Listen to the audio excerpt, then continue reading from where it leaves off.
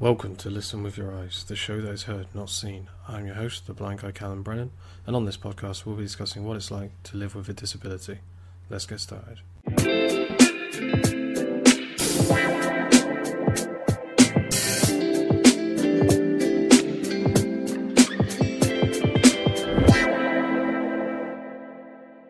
Joining me today is my miraculous guest, Megan. Welcome. Hi. Hi. How are you? I am good, thank you. How are you? Not bad, thank you.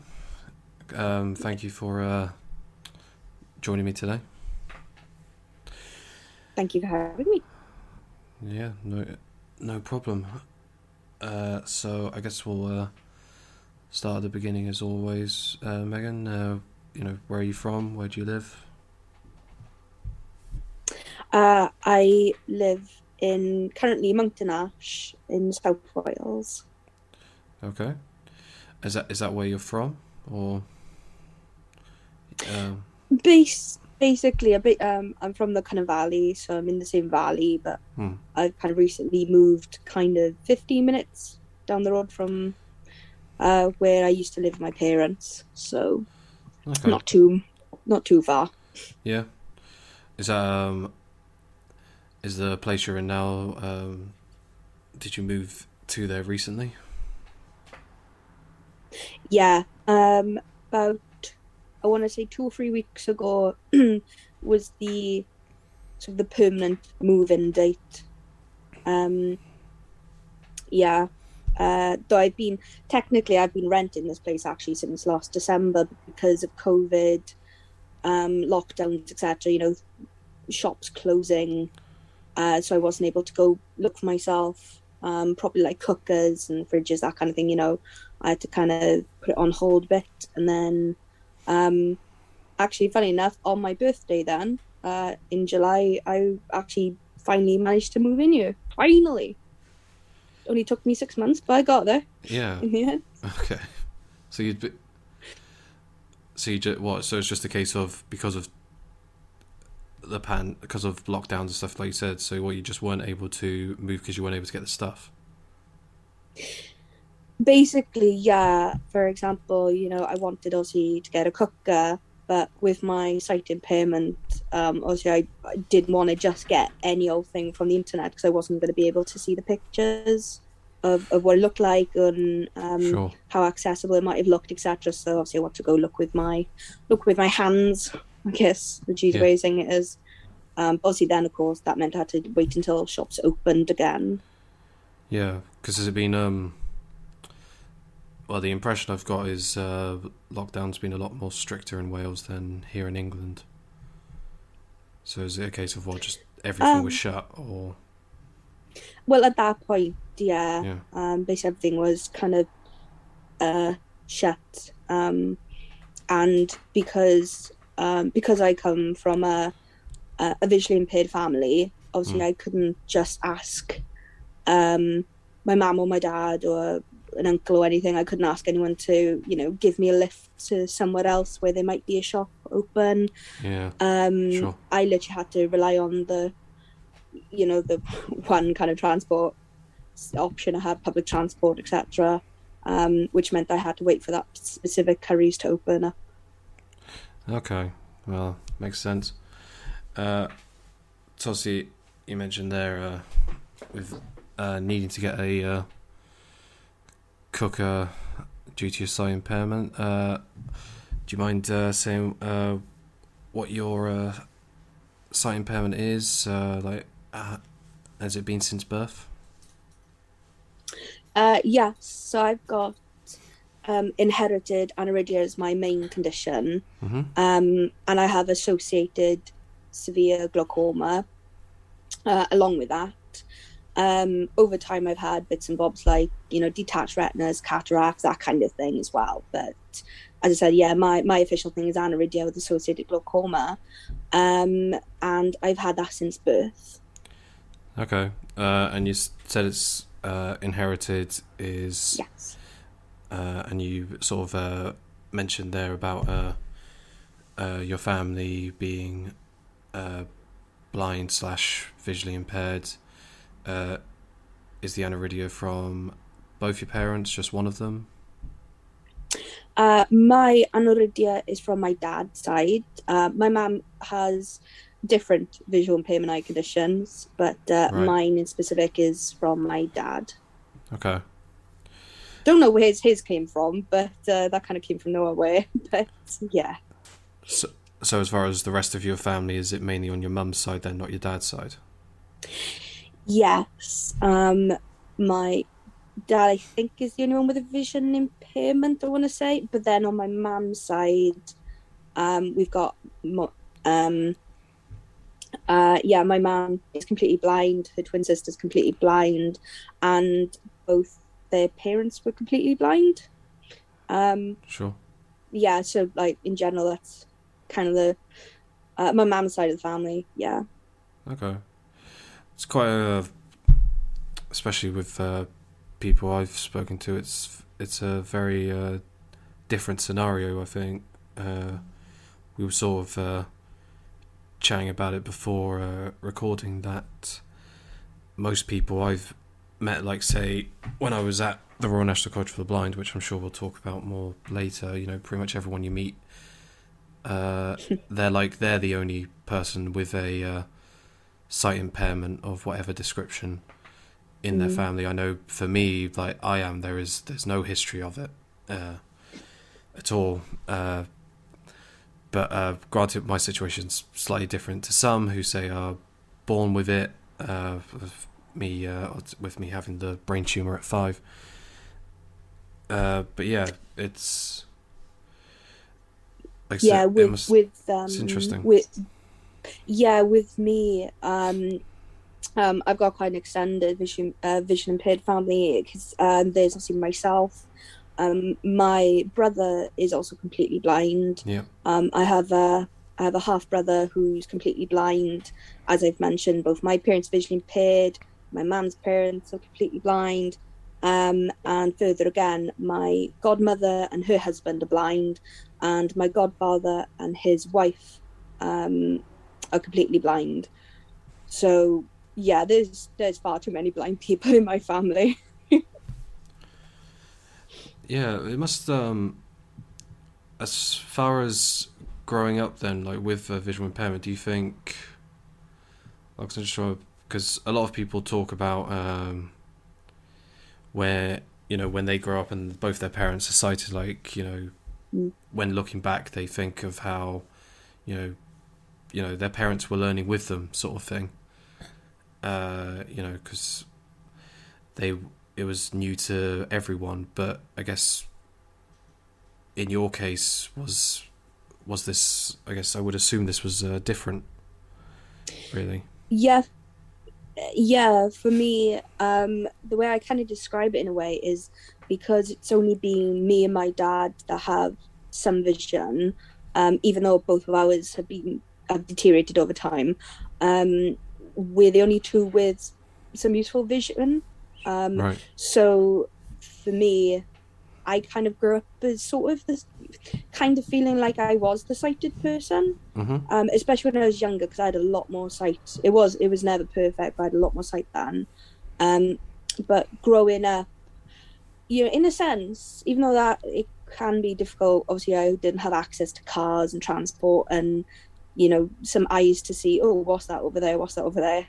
Um, but the other flip side of the coin is I've felt quite lucky to have a visually impaired family because I've had straight away things like talking microwaves, cookers that were marked up to be able to be accessible, um, uh, knowledge of magnifiers, knowledge of this, that, and the other. Sure. Knowing that I would have to fight potentially to get something that I needed, whatever it is, and especially then the not the luckiness, but the benefit, I guess, of having parents that if I have an issue or a problem or a challenge, whatever it is, I can just ask one of my parents. I Mhm. go, okay, this letter is, I can't see this letter anymore.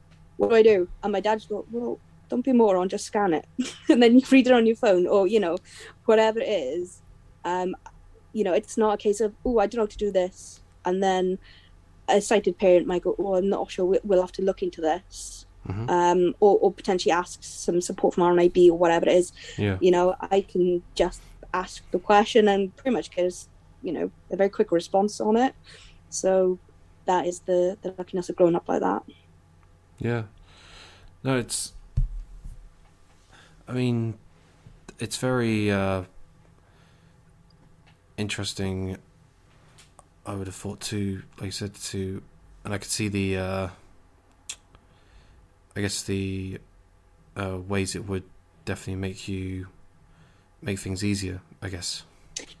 It does, and I like to think of it in the way as well that it's forced me to also become very confident, and especially very independent, from an early age, either on my behalf or maybe, if we're in a shop and my mom needs to know where the milk is and I can't see it, I would be the one to go look for the staff member and have to open my mouth and be like, excuse me, where's the milk? Yeah, sure. That, I've had to grow up knowing there are some scenarios where you need to ask for help. You need to be independent, you need to be confident, all these kind of things that you learn maybe slightly later, but I got to learn quite quickly and early on. So so there's still positives. Yeah, everything. Because that's definitely a big one. I know for me, especially growing up, and I know I've spoken to other people about it. The asking people for help is a big. Yes. I mean, it still is a big no-no for some people, even when they're an adult. And I know it's definitely a big one for people who lose their sight later in life. And when they're trying to adjust, they just don't want to ask. But yeah, I guess with so many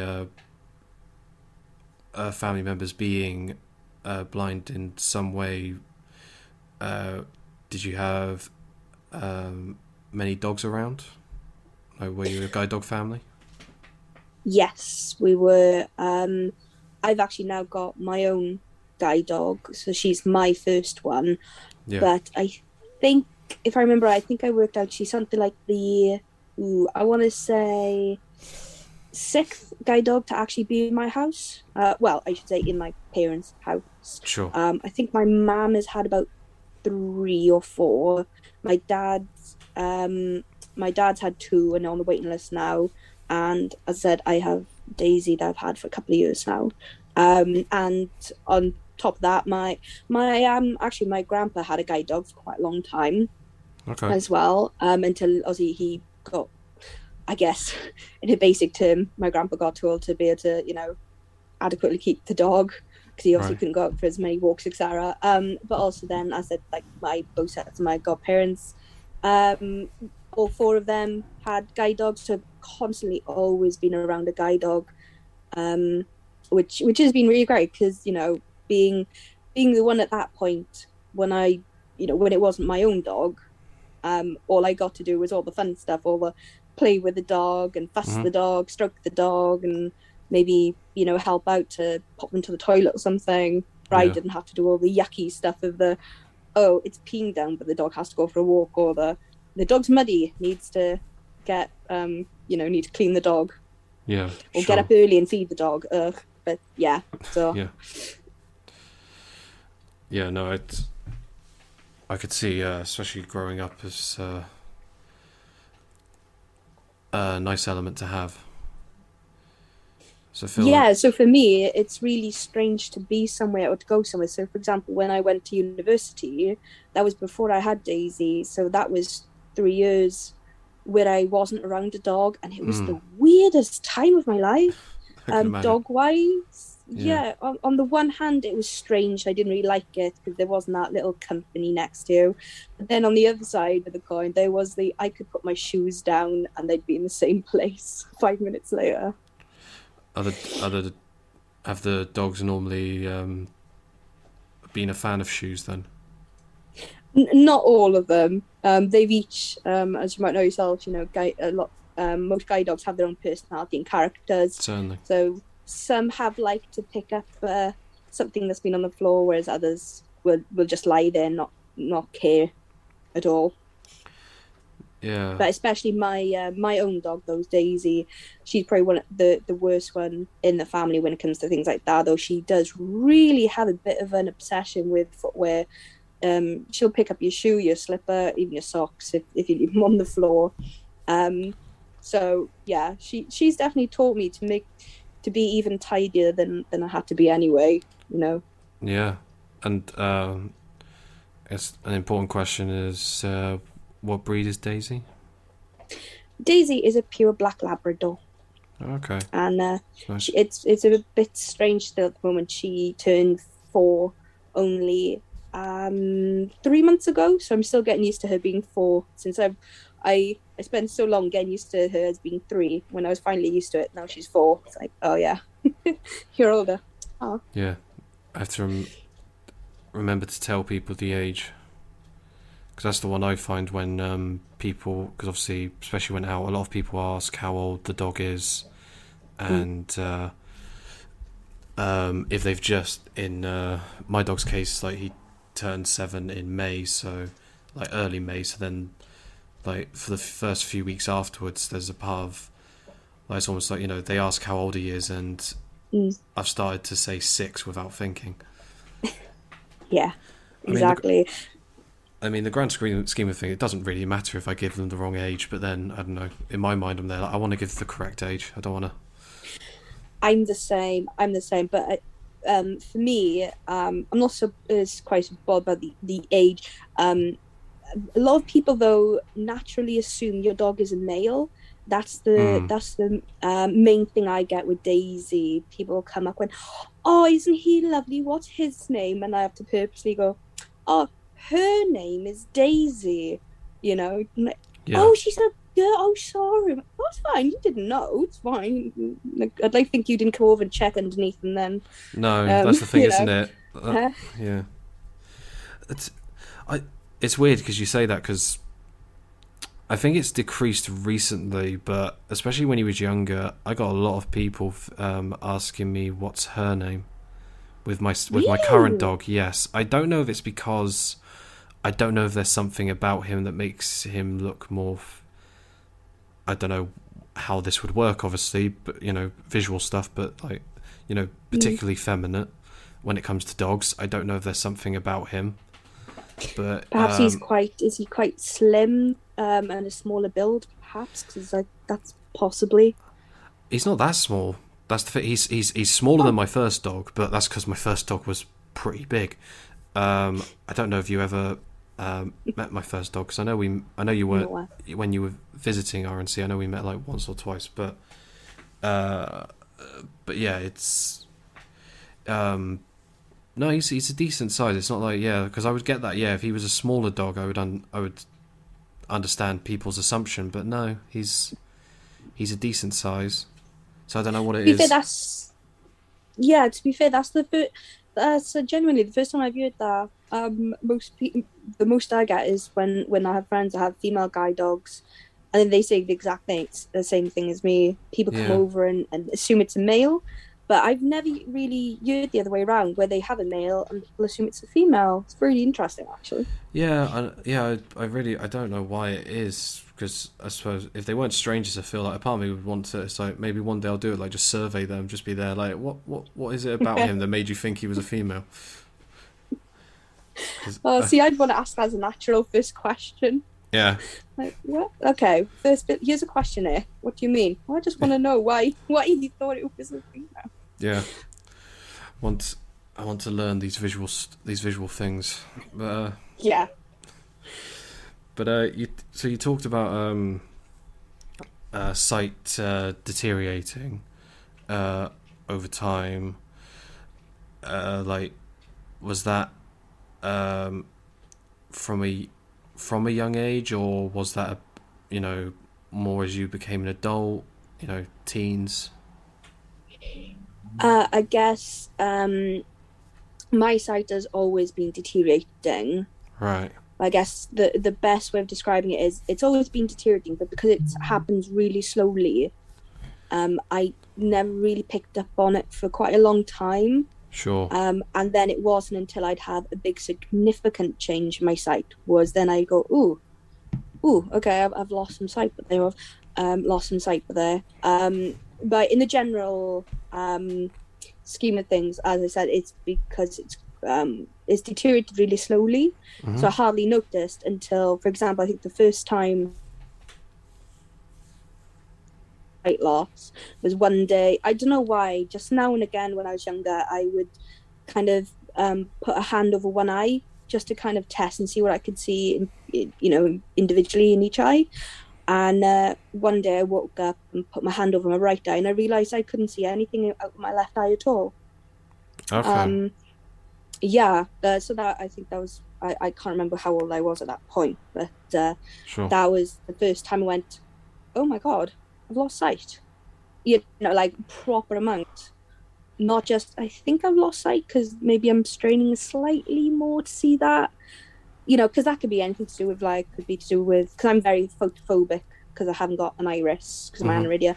So, it could have been just because it was bright on the day, it could have been this, that, and the other. But then, having that day where I woke up, looked only through my left eye, I was like, whoa, why is everything black? And I had to kind of go into my mum's bedroom and be like, Mom, I don't think I can see out my left eye. She's like, what? Yeah. Interesting. We should probably tell someone. Yeah. No, But, I'd imagine it'd be interesting, but to sort of just again, you sort of mentioned about having no sight in your left eye, but to, I guess, sort of put it in perspective of the amount of deterioration for people, like when you were younger, and like what was like the range of what you could see, like, so I know, like an example of being in class, say, and seeing the whiteboard/blackboard. So the best way I can probably describe it from then to now, I'd probably say when I was quite young, I could sit on a table towards the front of the class and see what was on the blackboard. Whereas if I was to do that today, I would literally have to stand in front, like directly in front of that blackboard, and I'd probably still not really be able to see what I said on there. Okay. And that's with and you were saying you have none in the left, you only have the little bit in the right? Yes, Okay. I don't even have light or dark or anything on my left. It's all my size now. Well, I'd probably say, because I recently lost some peripheral sight as well, so I'd probably say in my right eye, I just have some central vision. Okay. And I guess with that happening, was that quite, stressing? Was that quite, unnerving for you? Or did you, like, do you think it may have actually, say, helped in the way that you'd grown up around, other blind people? I think as a starting point, I'd have to be honest and say it was flipping terrifying. Understandable. To have really good sight, and then all of a sudden just nothing at all, especially in the left and all this. But yeah, I guess the first reaction is, well, I'm terrified. But I guess having the vision impaired family helps a lot because, like I said, my dad's in a similar boat himself because he's got the same conditions as me, so he's losing sight as well. So, we can kind of bond over that kind of thing. And also, seeing so many people around me, because I've got so many friends as well with different, all sorts of vision impairments themselves, being to look around and go, well, it doesn't really matter. Well, it matters to you, obviously, but in the grand scheme of life and that, it doesn't really matter because there's so many things, especially nowadays, that can help with X, Y, and Z, that it helps to calm you, I guess, might be the best way of saying it, just to calm yourself down a little bit and go, I can't see my post. Oh my God. Well, thank God I don't live, 100 years ago, because I'd be, wouldn't be able to see my post. But, Yeah. Now, you can scan it, put it on your computer, you can use apps to read it to you, you can, so many, kind of different ways to do it nowadays.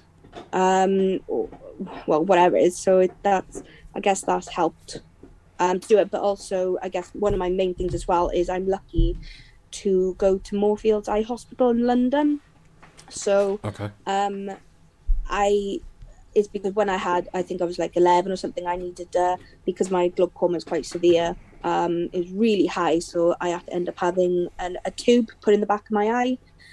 Okay. And I've stuck with him ever since. One because that doctor was the specialist that did my tube, so we want to stay with him. But I've still been there ever since I was 11 because, as my mum would say, Moorfields is branded as the best of the best. That's where all the specialists are. It's where research is done. And long story short, if they don't know what can help save my sight, then we know we've done all we can to prevent sight loss, if you see what I'm saying. Whereas if I went to someone, so perhaps if I went to someone not quite as knowledgeable or, more the grand scheme, didn't have access to these kind of resources like Moorfields does, I potentially could be wondering for who knows how long after, thinking, oh, could something have been done? Could this have happened? Could that happen? But at least with Moorfields, I know, right, we can try it. But if they go, oh, there's unfortunately there's nothing left to us to try, then I know, okay, well, we've done everything we can. So that kind of helps I guess, to help the mentality, etc., of how the emotional roller coaster is. Sure. Yeah. You mentioned about having a tube put at the back of your eye. Like, can you expand? Like, do you know on like why that was done? What that was, you know, to achieve? Yes. So that's in a nutshell, it's because my glaucoma was severe. So the fluid in my eyes wasn't getting drained properly. So I've got a tube in the back of my right eye to help to do that function, to drain the fluid. Okay. Because your eyes are supposed to be in between something around, say, 10 to 20 as a number, which is your eye pressure. But mine have been, well, my left eye has been down to 0, and my right eye actually quite recently went up to about 70. So that is not good to be either side of that 10 to 20 mark. Right. So, so, so the long, what's the term? So the point of the tubes, obviously, to try and stabilize my eye pressure, because if your eye pressure is unstable, it's the glaucoma that has made the sight loss, that has made me lose sight. The aniridia just means I haven't got an iris. But it's the glaucoma that is the thing that's deteriorating my eyesight. So the tube is there to obviously try and, it's one of the tools to help me keep as much sight as long as kind of possible. Okay. And out of interest, because I know you're saying about your sight deteriorating, in the couple of years you've had Daisy, has it deteriorated since then as well? Because I'm just wondering about sometimes I think isn't it that with guide dogs it can be said when it comes to like sight deteriorating. Say, for example, how am I best putting this? So a guide dog with someone who has some sight, it's going to be different to, say, a guide dog with someone who's totally blind. Do you know what I mean? Yeah, I have been losing sight since I've had her. But interestingly, from what you said, I was actually told by Daisy's instructor, she didn't feel that Daisy should be matched to someone who was completely blind, because Daisy does like to take advantage. She does like to really push those barriers and test those boundaries. Right. So she felt the perfect kind of match would be someone with at least some useful vision, which is one of the reasons that we were matched. Okay. Which was fabulous, because I got to be honest, I actually, for my first guide dog, I actually waited about 5.5 years to get Daisy. It's a very long time. Wow. So, yeah. Were you on the list the whole time for that? Or were there some complications? I had complications Right. because the 5.5 years is basically from the first form I filled in Mhm. slash just chat with guide dogs to then the time I got her. But in between, there were things like I went to university, so by after a discussion I had with guide dogs, they didn't feel it would be quite appropriate, perhaps because I'd be trained in because I went to uni down Cornwall, Okay. down in Falmouth. So they were saying either she could be trained in Falmouth, but then would have to be retrained when I got home and finished university. Because my plans were to definitely go back home, back here to Wales, or I could be trained with a guide dog back at home. But then, of course, I'd have brought the dog to university, and then it'd have to be retrained all over again. So that was kind of the perspective. So based on that as well, I was when we were really having these kind of in-depth chats, I was about to go into my third year anyway. So by that point, like, well, I've already waited like 3 odd years. I'm about to go into my third year of university. I'm already stressed out. You know what? Yeah, let's put me on hold and let's just, I'll let you know as soon as I finish my course because this is getting a bit too much for me now. Sure. No, makes sense. Yeah, because also then when I got actually when I got back home, then I had a couple of other problems, but the main one was uh, somebody who came to assess my parents' place said the fence wasn't secure enough. They didn't feel, Okay. which we found a little bit odd because my dad had a guide dog in the house at that exact time and had never been told that was an issue. So it was a bit odd. Hmm. All of a sudden, I'm being told that. Yeah. But unfortunately, because my parents are in a council house, so we had to get the council to put up the fence. And I'm not kidding, the council took a year to source people that would, put up the fence, and then for them to employ them, and then for them to pay them, etc. So that was a whole year of my waiting as well. We're just waiting for the council to put up a secure fence around the garden. Yeah. So I had quite a lot of complications. Nothing's ever easy, Megan's life. I feel like nothing. I feel like it very rarely is in anyone's life. So true. But what did you end up studying at uni? I studied creative events management. Okay.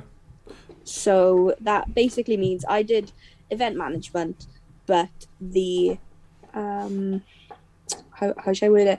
The main aim was how to be creative, how to be different. So if you're going to do a music concert or a book festival, how are you going to be different? How are you going to be creatively different to every other music festival or book festival that there is out there? It was all about how to be creative with your event rather than most other event management degrees are obviously very business focused, and on the economy and things like that, and how to do an event and to make sure you get profit from it, kind of thing. Unless obviously your interest is charity and third sector, but a lot of it is based on business and how to get profit, which I'm not interested in. But the point of the course I did, one, it was creative, but more than anything else, because I wasn't planning to go to university, nobody else in my family had been to uni, so it was never really a thought I'd had in my head. Okay. But this course that my friend showed me in Falmouth, the kind of whole point was that it was a hands-on course, and I'm definitely, and I don't know if this is me as my personality or if my sight impairment obviously probably comes into a bit as well. But I'm a doer, not a thinker, as they say. I need to do hands-on learning. Right.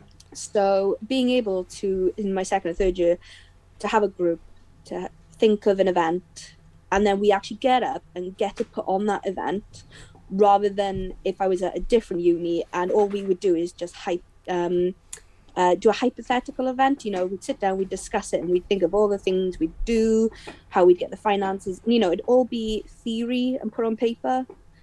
Whereas the one I did, it was like, okay, we're going to do this, which we did actually do. It's an actual example. We wanted to do, in my second year, an escape room. So we actually then got to get up and actually make an escape room. on our campus, and then get people, sell tickets and get people to come along and all that kind of thing. It was amazing. Sure. And Yeah. in fact, in my third year was my favourite one as well, because I slightly, I guess you could say, I kind of led it. Well, I did lead it. In my third year, I was in a lovely group who we all had quite similar mindsets, and the idea about a disability awareness type of event came up, and I kind of steered it to become a sensory awareness event. Okay. And it was really fun because it was an immersive event, because I'm, as I said, much more of a doer perspective. So, we had like in a room. We had the participants in a room and we put blindfolds on them. No, we didn't. Sorry, we turned the lights off. We got them to do very basic things, kind of everyday things like count money. So it was like a big pot of change. We wanted them to, count out, Sure. your £3.70 for the bus or whatever it was, that kind of thing. We gave them a load of blocks, like Lego type thing, and said, right, you need to make this shape, or we need, create something out of these, but without your sight. Then in a different room, we got them to put on ear defenders, and we did like a little game for them to get an idea of having a hearing impairment. And at another point, we actually kicked in some of the tech, and it actually brought up all the lights and kind of started flickering the lights, flickering noises, all that kind of thing to to show what it could be like to have autism and to have a sensory overload, because Okay. I had found out you can have sensory overloads with autism. So it was all to do with, first we showed them what it was like to have a sensory loss, and then we showed them what it was like to have a complete overload of all your senses. So that was Sounds good. really cool. Yeah, really cool. Did it go down well? Yeah, actually, everybody, unfortunately, we didn't get as many people who went as we would have liked to have, but it was a really tough time, lots of exams on and stuff at that, unfortunately, at that exact point. So people either studying or actually doing their exams. But we had, the people we had come to the event, everybody enjoyed it.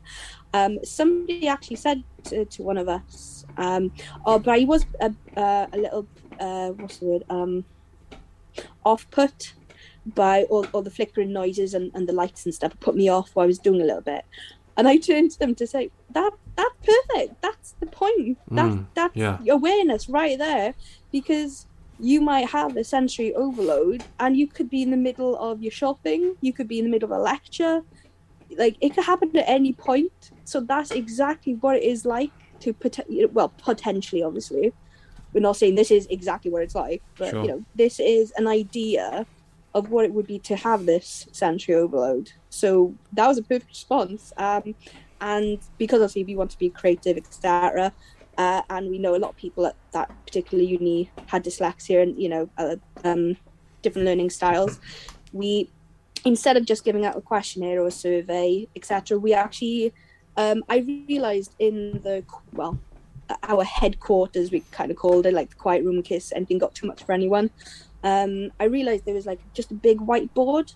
So we ended up just getting whiteboard pens, and we said when they finished the event, we all came back in there, had a bit of a chat, and then we asked them to either write something or draw something or whatever it was, to just give us some feedback of what they learned or if they enjoyed it, blah, blah, blah.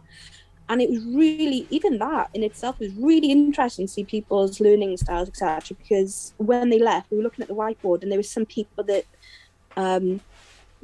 put sentences down to say how much they enjoyed it. There were people that did little doodles of like a particular part they liked.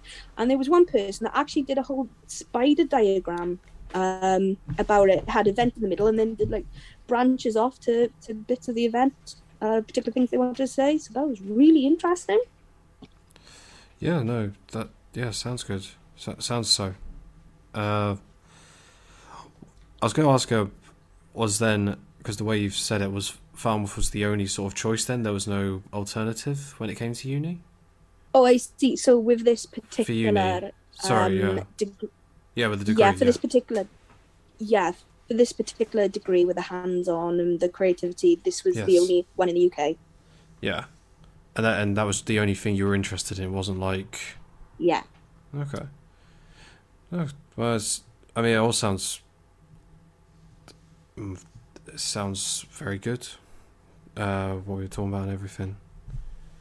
Because the sense of, I like the idea that you did for the being blind. It's very I don't know if it occurred to you when coming up with it, but it's a similar idea to the Dine in the Dark experience in London.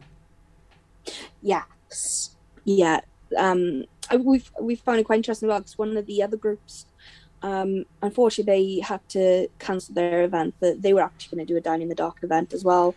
So they were asking me some questions about it. But yeah, that's exactly that.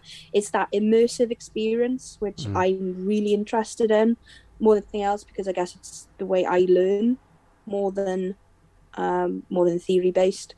So and like I said, every single person that came enjoyed it and actually learned something from it. So it was amazing. Even to the volunteers, because that was a specific emphasis I put in my evaluation afterwards as well. I was like, not even it wasn't just the participants; it was even the volunteers I was able to get to help out the event.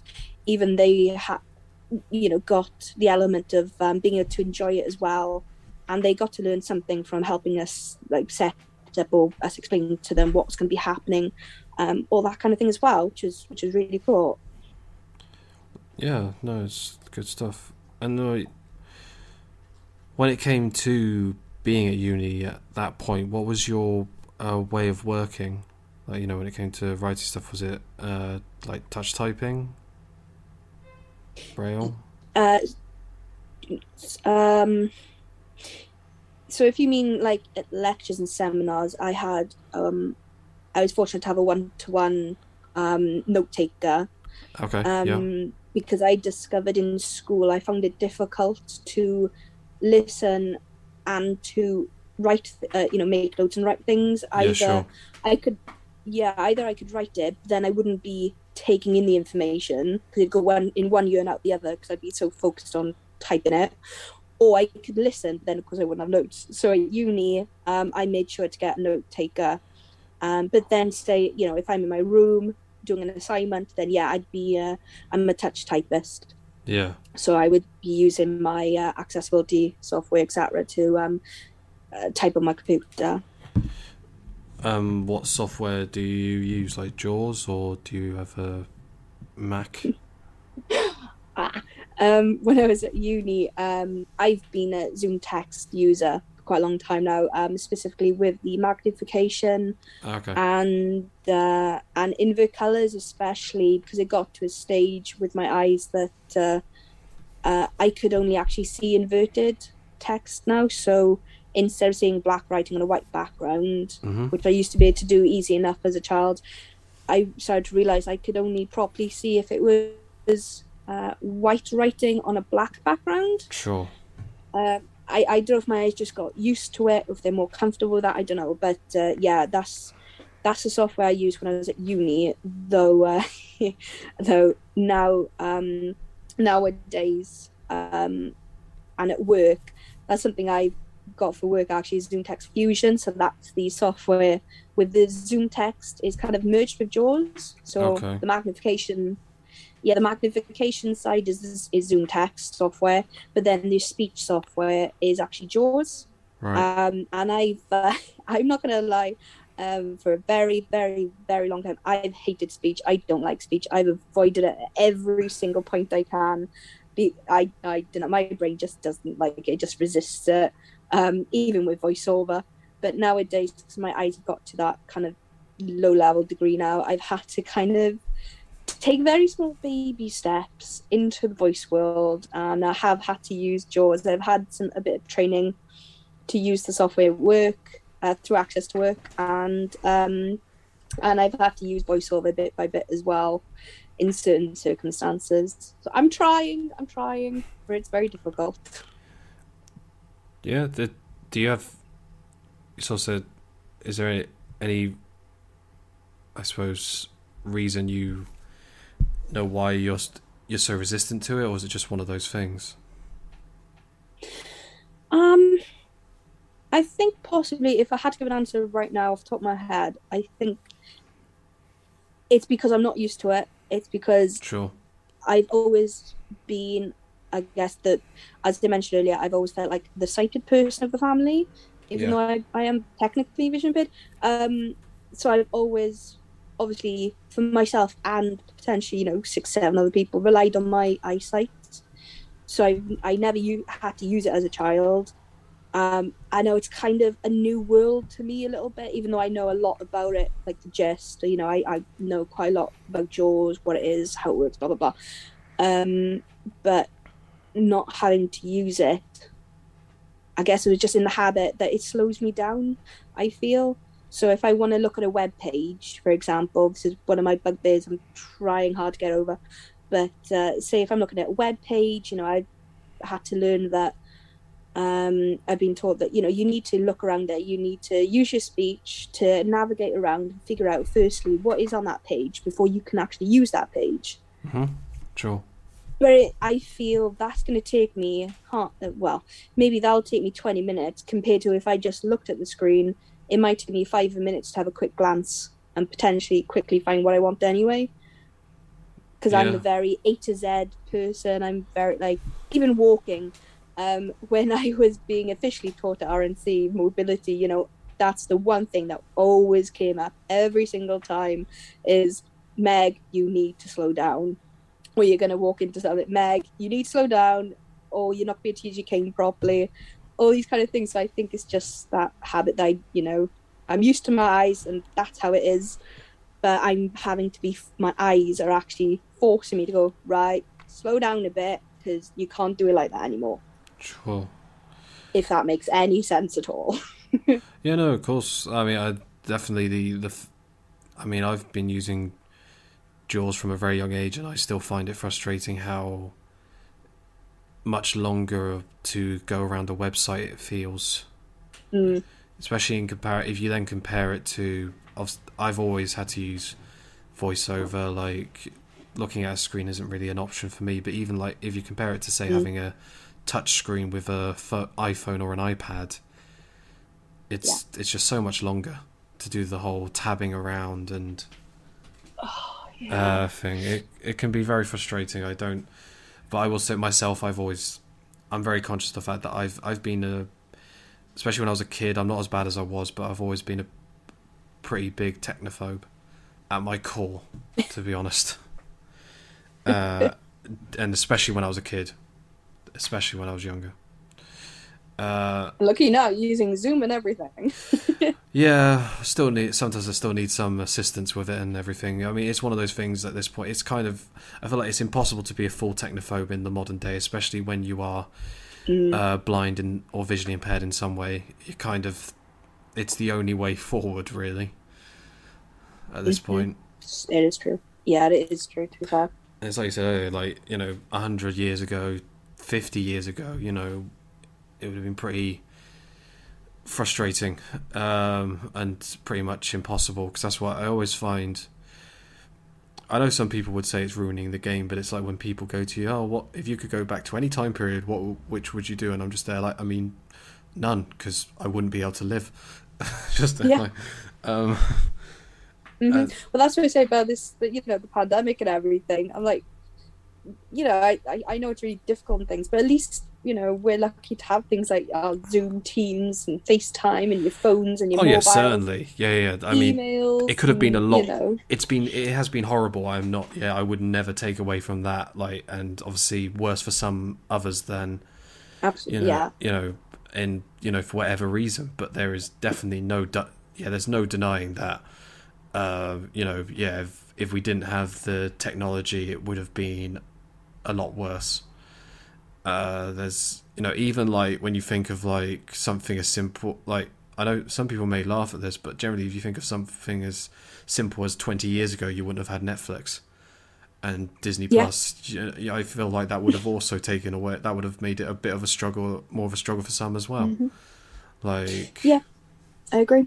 It's one of those things. Yeah, you can't yeah, obviously you can't beat social interaction, obviously face to face, because like I'd be a hypocrite because that I love that more than anything else. I'd much prefer to meet someone face to face, have a chat, Yeah, than do it over Zoom or Teams, whatever it is. But you yeah, gotta kind of just work with things you've got.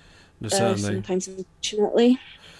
Yeah, I mean, I enjoy social interaction. I mean, I'm not as social as some people. I enjoy my alone time stuff, but one I really wanted, and it was because actually we went into the initial lockdown at the end of my time at uni, so it was a bit of a struggle on this front. Is I always wanted to meet my the modules tutors face to face, one to one, to then it just would help me with like understand more or any I didn't like emailing back and forth. Yeah, Yeah, I can appreciate that. I've got to say, because obviously I went to uni however many years ago now, and if I had to do it in this day and age, I really don't think I'd have either done as well as I did, or maybe even passed at all. Like I had a lot of struggles anyway at uni, especially the social side. But if then academically, if my only avenue would be to email them, or I really don't think I'd have got as much out of it academically even at all. I think I just need that kind of, okay, you've said that. Can you just clarify that? And if you're yeah. face to face, you can do that in 5 seconds. Whereas for emailing, potentially, can you just clarify this? Might take another 2 days for you to get a response. But, no. There's that, but also I think it's in my case especially, and I would imagine this would be a situation potentially for obviously other blind and visually impaired people, is with the email back and forth. It's like with voiceover, there's something to be said at the end of the day when you hear it in an actual human voice. It's just clearer than hearing it in in the robotic voice of Jaws. Or I mean, voiceover's a bit better on an iPhone. It's not as robotic, but it's not human. At the end of the day. Now, like I said, especially having to try and force myself to use it on emails at the moment, because I feel that's kind of one of my baby steps with Jaws. Using, instead of using my eyes to read somebody's response, I'll use Jaws. So I can understand what you mean, but especially I guess though, coming from Wales, everything has to be like, under the law, everything has to be bilingual. So I bet if you were someone that had to completely rely on voice or speech, that must be even more possibly frustrating, because you've got to read through all this stuff that Jaws is trying its best to pronunciate, but probably doing a terrible job of that. I was going to say, I can't imagine Jaws unless if there's some sort of additional thing you can add to its program. I can't imagine it would be very good, reading and voiceover, to be honest. Unless if you have a particular thing set on it, I can't imagine it would be very good at reading Welsh. Because I mean, it struggles to. It's because I mean, I've had things where my voiceover, let's say, it mispronounces Malaysian words, because my wife is Malaysian, so like names and stuff. It's like it's not fully correct. Yeah. That's what I was going to say. Because I think there is. I want to say that there is something out there now. I wouldn't be surprised if there's. Nowadays, I wouldn't be surprised if there's something. I think it's only recently come out. But I think there's something that is supposed to be programmed to be able to understand Welsh, but I think it's quite early days on that. Sure. But I guess my point is just like, if you're dealing with other different languages potentially as well, either because of your course or because of your personal life, then that's pretty much, it must make it even more difficult and frustrating if you're a speech user. Oh, you're making me not want to use it even more. It's not good. Not trying to achieve that. So, are you? Are you? I know you have to learn, but are you pretty good at Welsh? Would you say you're bilingual? No, unfortunately. I am proud enough to say I got an A in GCSEs Welsh, but it's that thing, isn't it? If you don't use it, you lose it. Sure. So because nobody around me spoke Welsh, Because nobody around me spoke Welsh. I didn't get a Yeah. chance to put it into practice, and therefore I've forgotten a lot of it. Like, don't get me wrong, I know how to ask where the toilet is. Can I go to the toilet or something? That's handy. If it doesn't involve the toilet, then I'm a little bit more stumped. So it's because isn't it the statistic is like 30% of the country speak it like as their first language? Is it something like that? I'm not sure. I want to say maybe slightly lower, but that could be right. It might be lower now. Well, no, actually, I think possibly it should be going up, the numbers, because a lot more people are. Cause there's more Welsh medium schools, so people are sending their children more to learn Welsh through school. A lot of people, because it's now under the law, you have to be bilingual. So a lot of people are doing courses through work, etc. Even if it's to pick up the phone and be like, "Hi, that you've reached blah blah blah blah blah," and then you have to say it again in Welsh. So I'd say bit by bit the numbers are probably creeping up. Because there's also, it wouldn't surprise me because I know a lot of people in lockdown that also used to do things like Duolingo, including myself. I actually tried to learn Welsh from Duolingo myself as well, including a lot of other people. But I stopped, I think, after about 200 odd days, because I started, once we got past sort of more basic stuff that I kind of was more refreshing myself about, when we started getting to more complicated things, that's when my learning style kicked in, I think, because it obviously with Duolingo, it's more about you read it and then hopefully you understand, Sure. You understand why it's like that. Whereas, because there wasn't like someone like could go, right, why is that word like that? Why is that sentence in that structure? Because there wasn't that sort of feature available. I was really struggling to learn then. So I kind of stopped, but I think I think Welsh has become more and more popular on things like Duolingo. Well, I'm not surprised about the sort of it being made legal, because I think it's very much a case of not want. I think a lot of people, I'd imagine, in the country, don't want it to die. Want to keep it around as part of the I guess the culture of the nation. One of the most I'm not gonna lie, this really amused me. I don't know if you've ever looked on like Google Translate, but if I want to have a quick look at what a word is in Welsh, I'll just go into Google, be like, English to Welsh translator, and they'll write in the English word, and underneath there's like a little audio button. So the English, it'll be say something like library, and then you go over to the Welsh side, which is now translated into the Welsh, and then it's the most robotic voice you've ever heard in your life, like Llofrygr.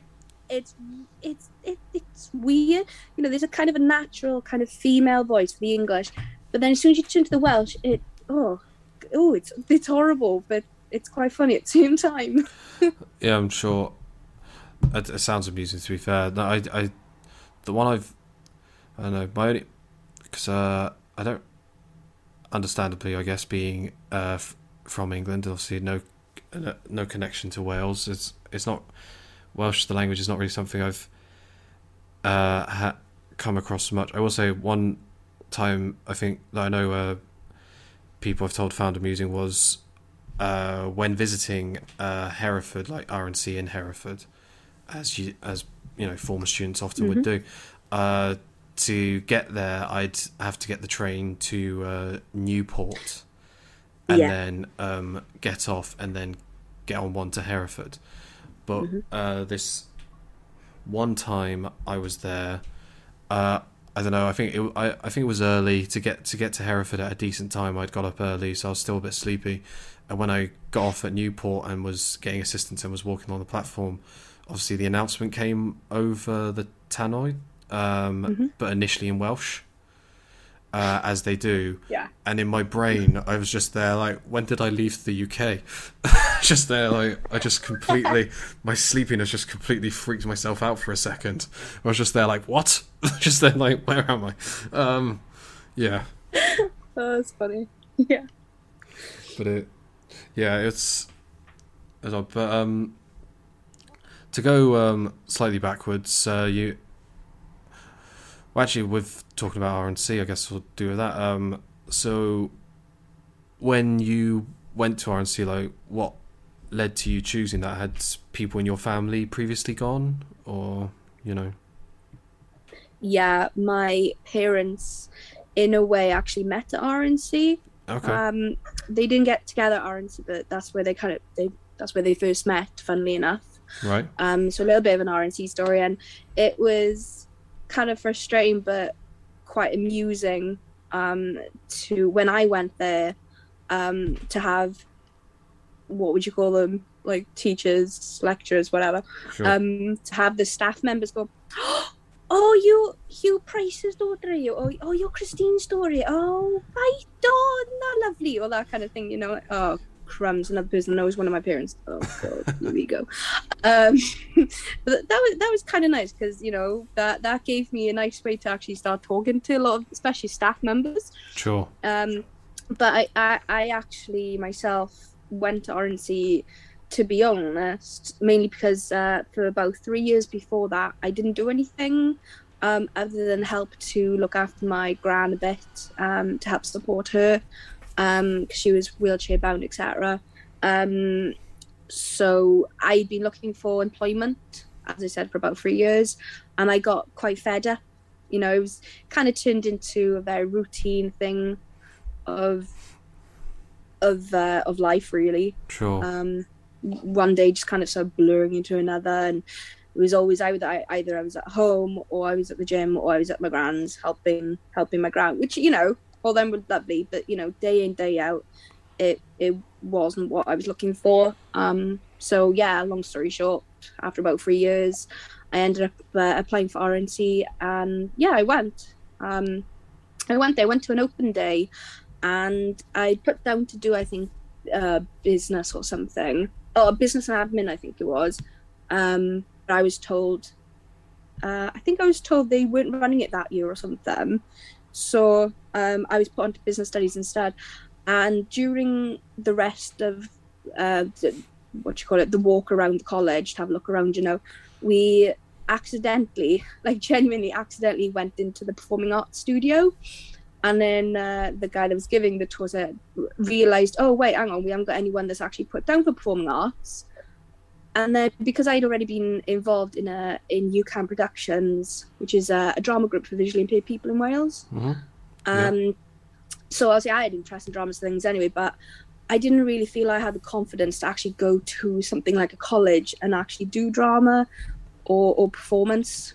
But while we were there, I kind of screwed up my courage a little bit, and I was like, well, I haven't put it down, but I am interested in performing arts. Sure. And then, long story short again, I guess, he ended up arranging for me to talk to the performing arts tutor. We had a chat, and I actually ended up doing performing arts for my 2 years at RNC then. Right. Cool. And I'm so glad that accidental walk into that studio happened, because business I struggled with, because a lot of it was like economy and all these kind of things that my brain doesn't really work towards. Right. Try my best, but see, there's just some things you gotta accept you're not the best at. But then performing arts, I loved it every time. I knew I was going to a performing arts lesson. I was like, yeah, let's go. I'm up. Let's go. I'm loving it. So yeah, so it turned into a really good 2 years. Yeah. No, it's interesting how sometimes just an unintentional thing can lead to I guess a positive. Yeah, and it was really interesting for me, because I've other than RNC, I've always been a mainstream, which I'm actually really glad about, because it it really forced me to learn a lot about life and how people are, and I wasn't cotton wool. I've never been cotton wool, thank gosh. Sure. But yeah, it taught me how people are and all that kind of thing, and how to deal with situations. But then it was really strange then to go to RNC, which so during the lessons, having people to go, right, what format do you need this in, or going on the computer and having the software you need just automatically because you press like the one for your jaws or your tooth or whatever it was. Yes. Or that kind of thing, or having particular landmarks in particular places specifically so that you could easily learn how to get to places. All these kind of things. It was so strange to have it in an education facility where I'm kind of used to, when I was in my comp, I was very used to my one-to-one that I was supposed to have, usually having to help, say, my brother, which I understood because he's completely blind. So obviously he needed obviously the support and more than me, because I still had fairly-ish good vision at that point. So he needed things obviously brailled, which obviously takes time, blah, blah, blah. But of course, on the other hand, it didn't really help me educationally. It was I find it quite difficult. So when they were like, right, are you going to be okay? Because I need to go help your brother in his lesson, or I need to get this brailled for your brother.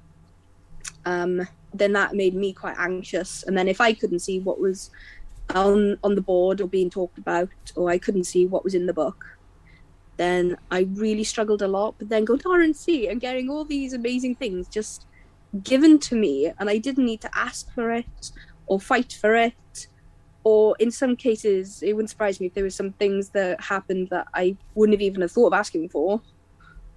They just sort of appeared magically, and it was really nice. I could actually independently have education in the way that I needed to learn it. In terms of my sight loss, it was fantastic. It was amazing. If only uni was like that as well. That would have been great. But yeah, but it's only actually as well because of RNC, thinking about it, that I went to uni, because otherwise I wouldn't have had the, what do you call them, UCAS credits and things. UCAS points, yeah. So it was only because I had the support and things at RNC to be able to get those qualifications, which then led to me getting the points I needed to get my uni course, to be able to then again attend university. So yeah, quite the journey. Yeah, well, it's good that that you clearly found it very beneficial. You mentioned while you were at RNC with your mobility classes, like having the cane. Had you always been a cane user, or was it something you started using once you realised your sight was deteriorating? I think I was offered a cane to try when I was maybe in like middle of comp. I can't think of what year or age that is, but when I was at comp school, I was about halfway through it, and they realised like I was, and I mean, like, looking back, I was ridiculously nervous, stupid nervous about there was this I guess you'd call it maybe a hill or something. There was this incline/decline from the car park to the entrance of the school, and I was so nervous about going up and down it because I've fallen over so many times in life, that I'd kind of check with my foot to make sure it was, what's the word, safe. Mm-hmm. Check my foot in front, yeah, that's safe. Then I'll take a step. Then I'll check my foot again. Yeah, the next step is safe. Because that was happening, some of the staff and stuff get either a bit frustrated or maybe even just click to like, oh, maybe you're struggling here because you can't see that there's nothing in front of you, that you can't see it's safe, so you're obviously needing to check that. So I was then offered to try a stick, and especially it helped with inside school as well, where the steps were.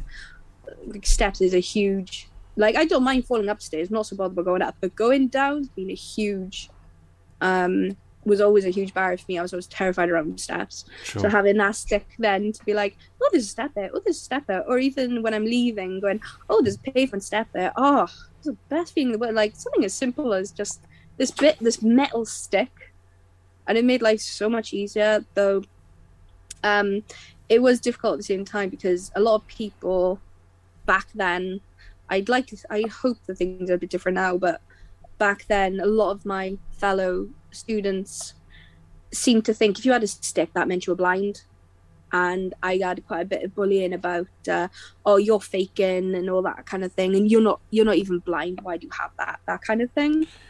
They didn't seem to understand that. Fun. Yeah, I have some sight, but there are some things I do need, help with, like steps. Outside going along the side of the school, they were concrete steps. I was terrified of going down them. Sure, I can imagine. But you're right in the sense that and I think it has got better, but still, I don't think it's 100% there. That people see a cane or a guide dog, they just. I guess it's one of the reasons behind me wanting to do this podcast, to show that there's not just two types. It's not just it's not just blind needs glasses to make them fully sighted. It's not those three things, which I think you're right in the sense that I think a lot of people, especially a few years ago, but like I said, I think some still do now, but less think that way. Sorry, I don't know that. Yeah, I think as well, because and I think I'm sure I've got one or two friends that have the same situation. It could possibly be because we have some sight, so we seem to have some sight.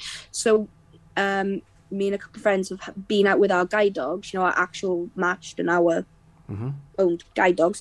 Yes. And people come up to us thinking we're training them. Yeah, I've had that Oh, recently. yeah.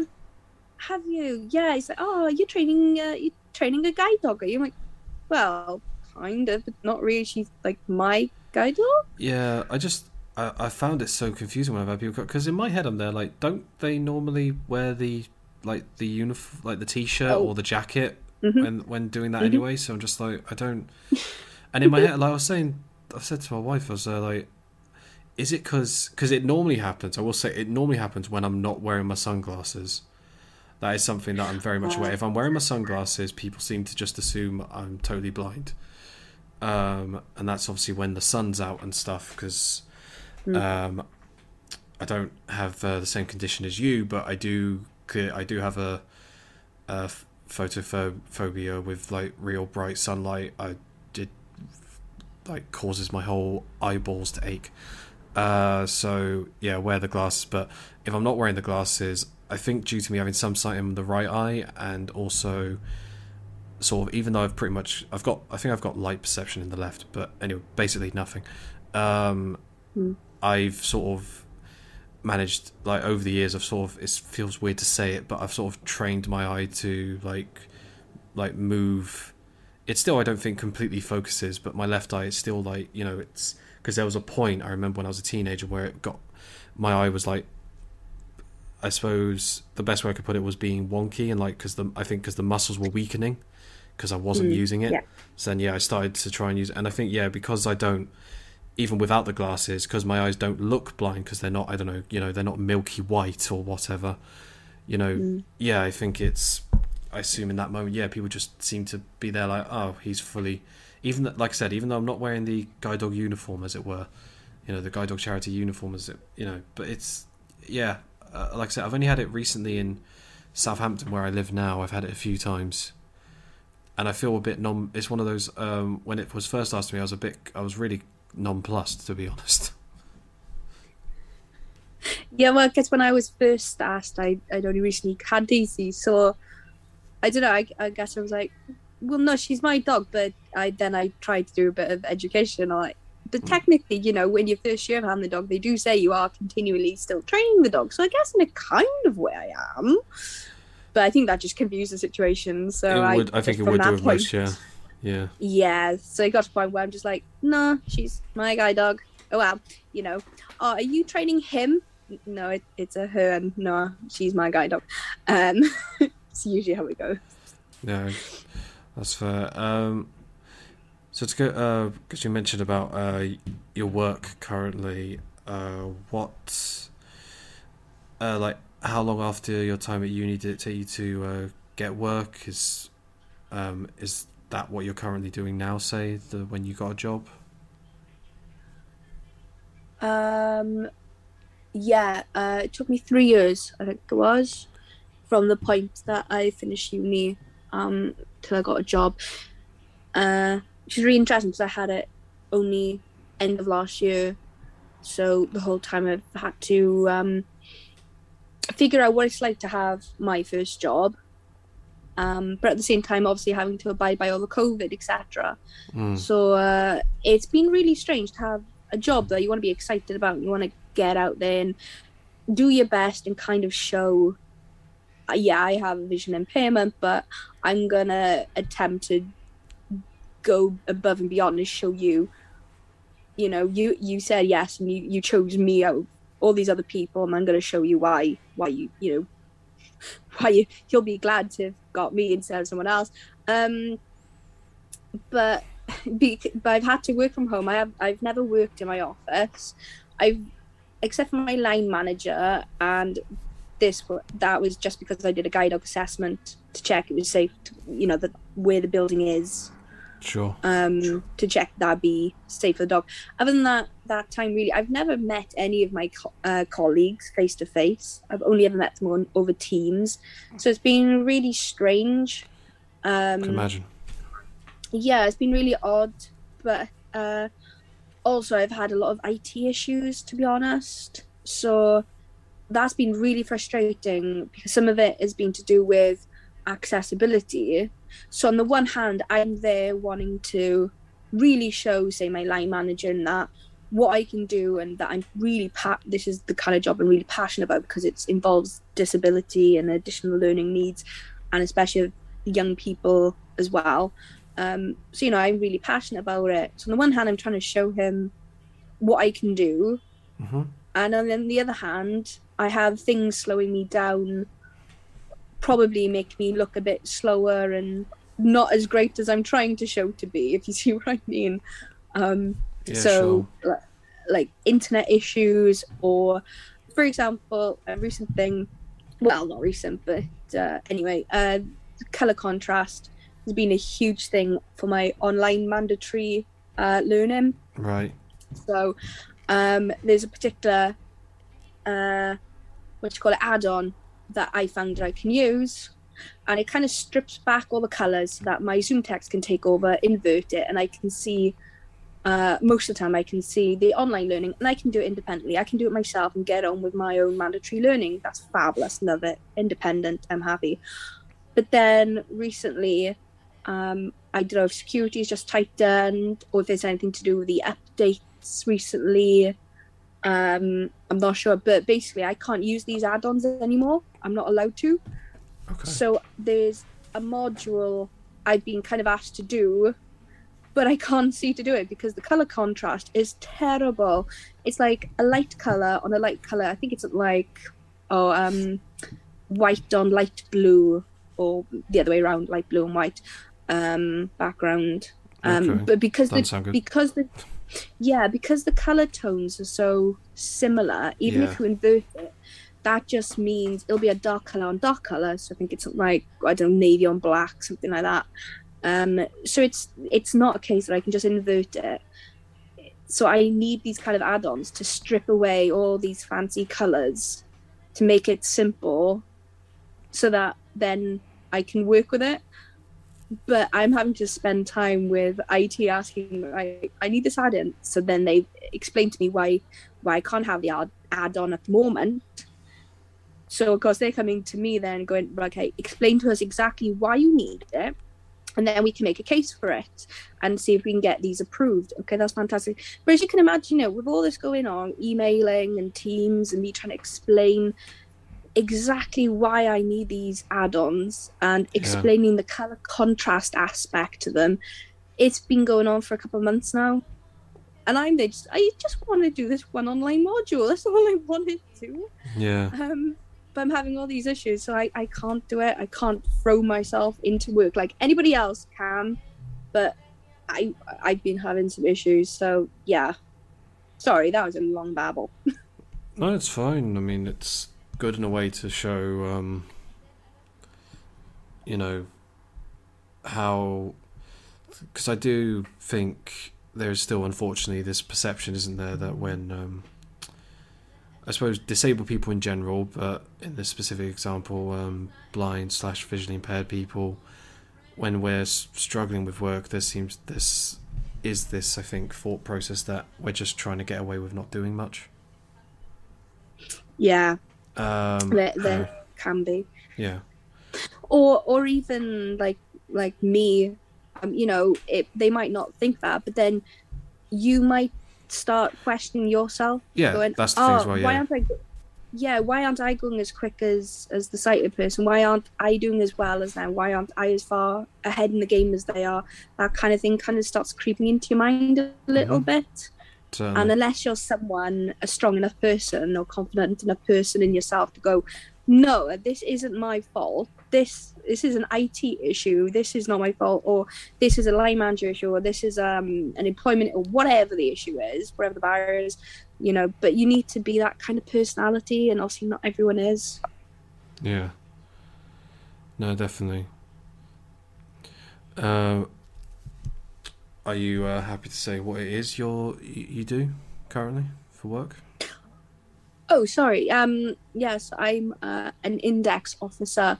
So the index is a voluntary register for children and young people in Cardiff who have disabilities or additional learning needs. Okay. So I manage that register, and using those email addresses then that are signed up, I then send out the parents and carers, etc., of those young people and children.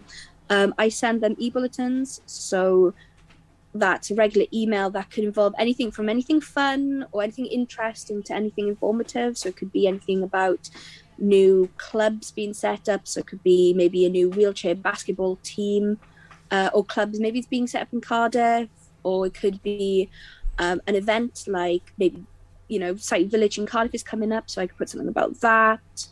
Or it could be something more serious information like, benefit changes, or, if you're having issues with this, get in touch with this organisation for advocacy support, or, anything like that. So it's really interesting. I get to look at so many different disabilities, but then I love it because I've been able to really bring to it the sight loss side of things, because I do feel in some ways they're not as represented in some organisations, etc. So obviously there's a lot to do with some specific disabilities. Okay, this newsletter, whatever it is fab. Right. You've got so many pictures in here and no alt text, for example. Sure.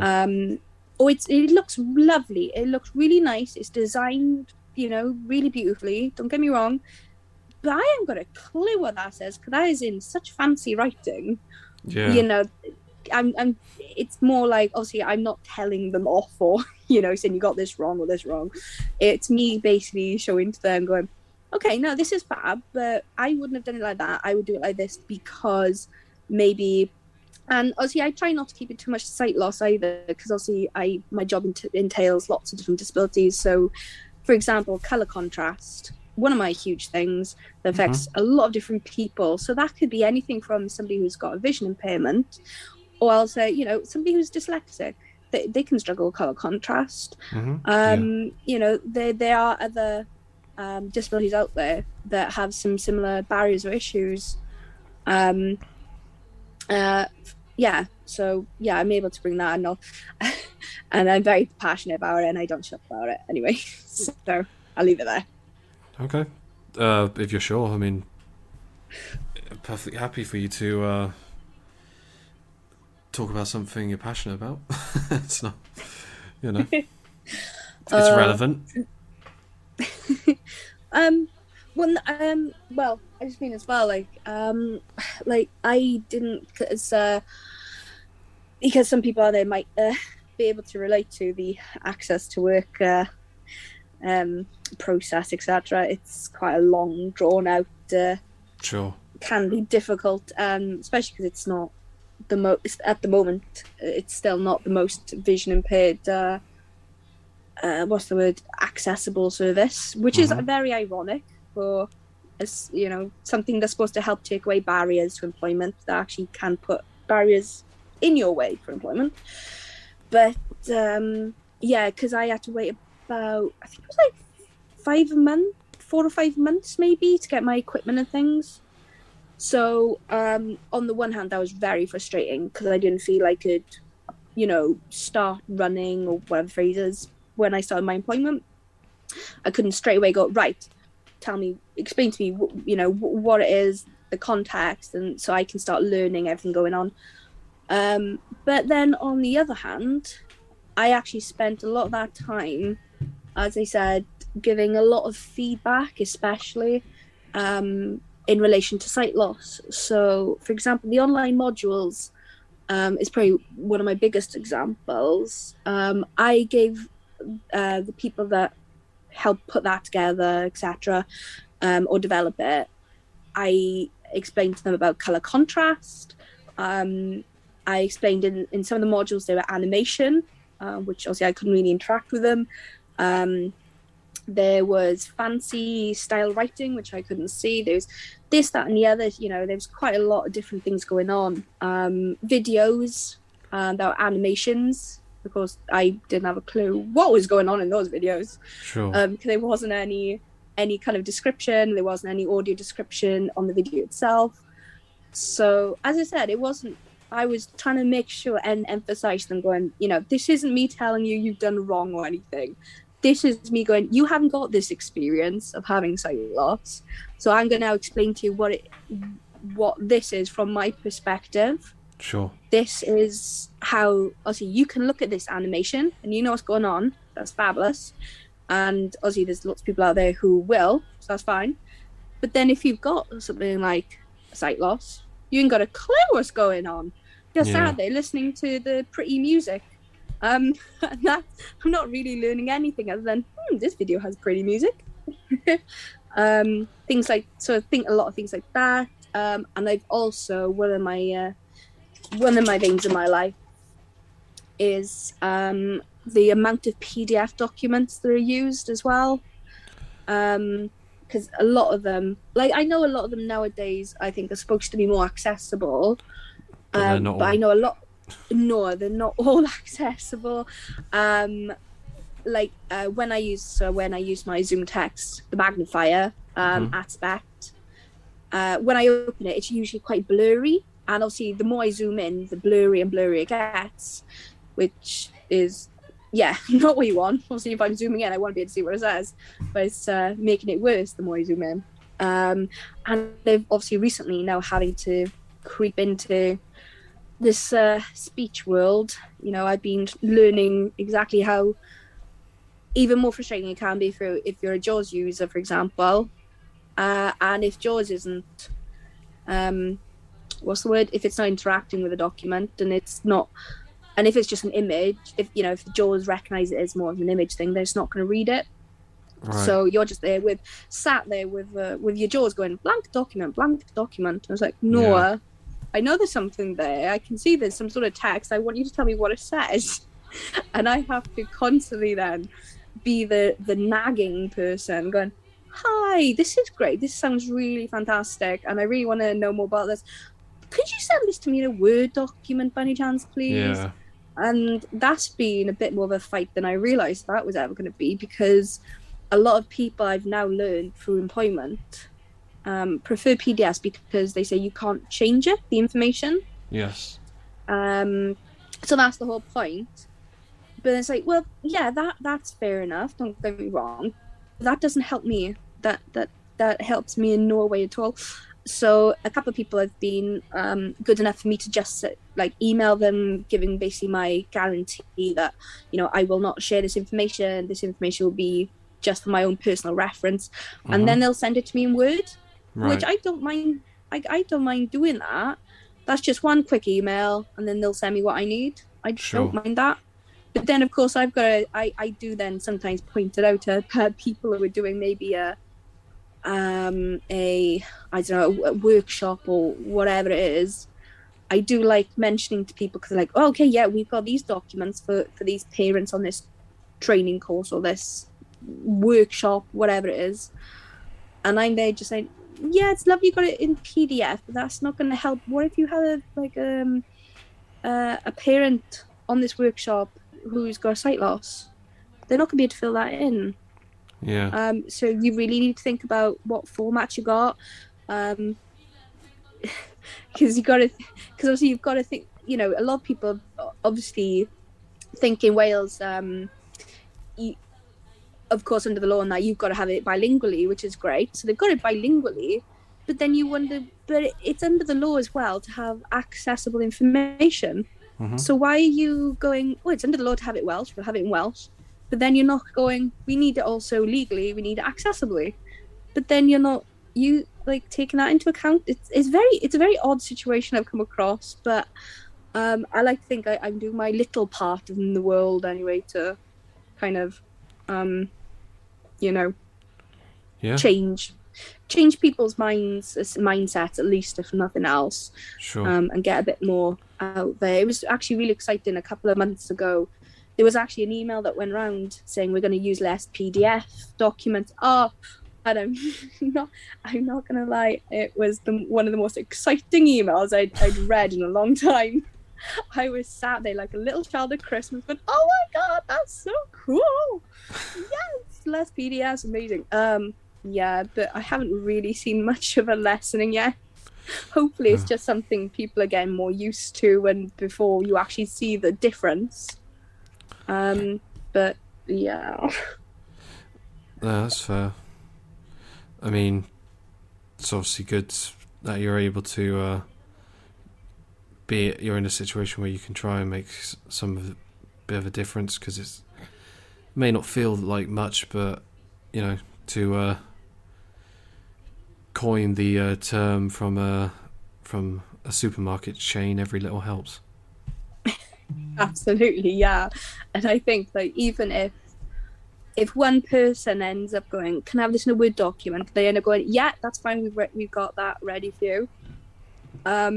If that's the difference they've made because I pointed it out, whereas maybe before I was employed, maybe they go, oh, we only got PDFs, then I'm happy. Even if I've made one person's life easier because of my nagging, I'm really happy, because it's difficult enough to be in the world, full stop, I think. Let alone then on top of that, if you have a disability or learning need or whatever the barrier is potentially, then, we all got to do our part, I guess. So like you said, yeah, absolutely, every little helps. Certainly. So you're saying obviously you've been working from home, obviously you've recently moved, and Marion says, so that's obviously yourself, you've got your guide dog, your partner. Yeah. It's I guess a lot of changes at the moment, especially now because I'm about 30 weeks pregnant now as well. So yeah, that's just on top of it. Like, a lot of people have always said I don't do things by halves. This is just something, yet again, they've just gone, oh, goodness sake, Meg. Just slow down a little bit. No. I like you doing things fast. So yeah, moving house, getting my first job, and being pregnant as well. It's just a lot of big changes at the moment. No, certainly seems there is, and obviously congratulations on your well, to be honest, not just your pregnancy, admittedly. I feel like congratulations on all of it. Having place of your own and having a job. I feel like especially when I've been talking to people who are part of the sight impaired community, and they've got a job, it always feels a bit like that. Say congratulations for that, because it's not easy. It's not easy. It's not, and it takes time. Something I guess I had to learn, because I've got lots of other friends who have struggles and wonder, potentially why haven't they got a job and all this kind of thing. And it's difficult to get, and I think you've got to get like when it comes to work, say, you know, you've got to have a really good somebody who's interviewing needs to really see what you can bring. So you need to be lucky to have, you know, some of it is to do with luck. Some of it is to do with being confident and just going, you know what, no, I'm gonna tell you and show you exactly what I can do and why you need me. But yeah, so there's lots going on. But the one thing I need right now, I think, is for somebody to come and teach my guide dog that I'm pregnant, because she keeps either putting her head on my tummy or trying to headbutt me in my tummy. So yeah, somebody needs to teach her what everything that's going on, I think. Maybe she can hear the baby kicking. Maybe, you never know. But knowing her, she's just an attention seeker, so she's probably going, ignore that. It's just me. I'm the baby. Ignore it in there. Yeah. Yeah. I was gonna say, yeah, you'll have your fur baby and your actual baby. Yeah, that's something, an interesting one, and a bit of a stress and worry I've had a little bit is trying to know as well what if there's anything different to do between having a baby compared to having a baby when you have a guide dog as well. Because I've heard some people go, yeah, it'll be fine, you'll be fine, all this kind of thing, or told me some really lovely stories how their guide dog maybe turns into a bit of a protector and likes to lie next to the crib and all this kind of thing and watches the baby, and that, you know, it's lovely. Then I've heard the other side of the coin where some people have had to maybe, you know, maybe retire their dog or give up their dog, or you know, not as nice scenarios. Yeah. But then I'm taking those more negative ones, as I'm glad I was told them, because that's kind of pushed me to now really talk to guide dogs and be like, right, I need support now, rather than kind of letting it go and go, yeah, I'll be fine, I'll work it out. You know, me actually picking up the phone, being right, I have a guide dog, she is an attention seeker, I really think you might need to come, maybe, I don't know, give me some training tips or whatever it is, but just to make sure that transition is not only easy as possible for me, but on top of that, easy for the guide dog as well, because, you know, they're with you, as you know yourself, 24/7, they're there all the time, whether you're in the house or out the house.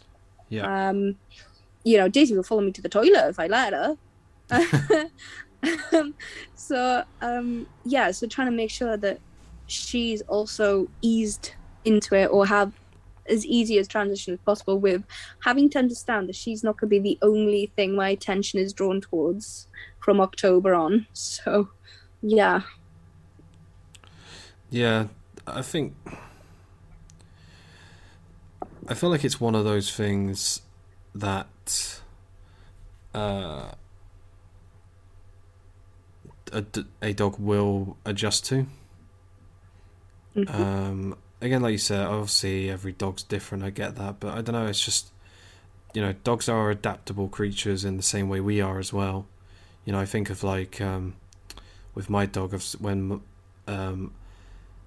my wife, then girlfriend at the time, started living with us at uni, like, you know, basically spending a lot of time in the room, you know, you had to adjust to that, you know, sort of thing. And I know it's not exactly the same thing, of course, but, you know, it's that kind of thing. I even look at... Oh, yeah. Go on, sorry. No, it's fine. Sorry, I thought you... it's... I even think there was a period during the lockdown where like anyone, it was hard, especially if you don't have a job. I think it was very hard to have a routine, and my wife and I we did end up going a bit nocturnal at one point, in the sense that we were going to bed at like 8 in the morning and waking up at 5 p.m. But he adjusted to that as well. I have to give him credit for that. Thankfully, we did manage to get ourselves back in that. We didn't do it for too long, but didn't seem to bother him. If people wonder, I'm not recommending it, but it was basically I fed him before we went to sleep. I gave him his breakfast, and then obviously would feed him a couple of hours for his dinner after we got up, and him and I would normally go for a midnight walk. which was very odd because there would be times when I was walking around and obviously it was really quiet, and in my head I'd be there going, oh, this lockdown's really effective, and then I have to remind myself it's midnight. No one's out. It's just like, but yeah. Yeah, don't talk to me about adapting to a partner though, because I swear Daisy loves my partner Marcus more than me. Like I wasn't sure she'd take him and stuff, but you know, now we're in this house, for example, Marcus will come upstairs if I'm doing work downstairs. Daisy will follow him upstairs. I'm like, oh, ta then. Bye then. I know who you prefer. Euland's definitely a fan of my wife. Not to upset you, of course. I think I'm still number one for him. But that's me because it's been a joke with my wife when she asks him to do one thing, but then if I say something else, he'll ignore her. Well, I know I'm number one at least when it comes to food. So she'll always be mine because she knows who supplies her with breakfast and tea. Thankfully, that's something at least. Indeed, very much so. But I think we've had a good conversation there, Megan. And hopefully people will find it interesting listening. I know I have. And thank you again for joining me. I said thank you for asking. It was a really great conversation, to be fair. There's lots of things I'm passionate about to do with sight loss and that. So it was really nice to get to talk to somebody about it. Yeah, no, certainly. And until next time, goodbye to everyone listening. And if this is your first episode, please don't hesitate to go back and hear the other great episodes with others and their fascinating stories. But yeah, until next time, goodbye. Well, that was a very informative chat. Hopefully you found it educational and somewhat entertaining. You can follow me on Twitter @TheBlindBrennan, send an email to theblindbrennan@gmail.com, or join the Facebook group Listen With Your Eyes. If you can like, share and rate the podcast, that would be very much appreciated. You've been listening with your eyes, and you'll hear us again next time.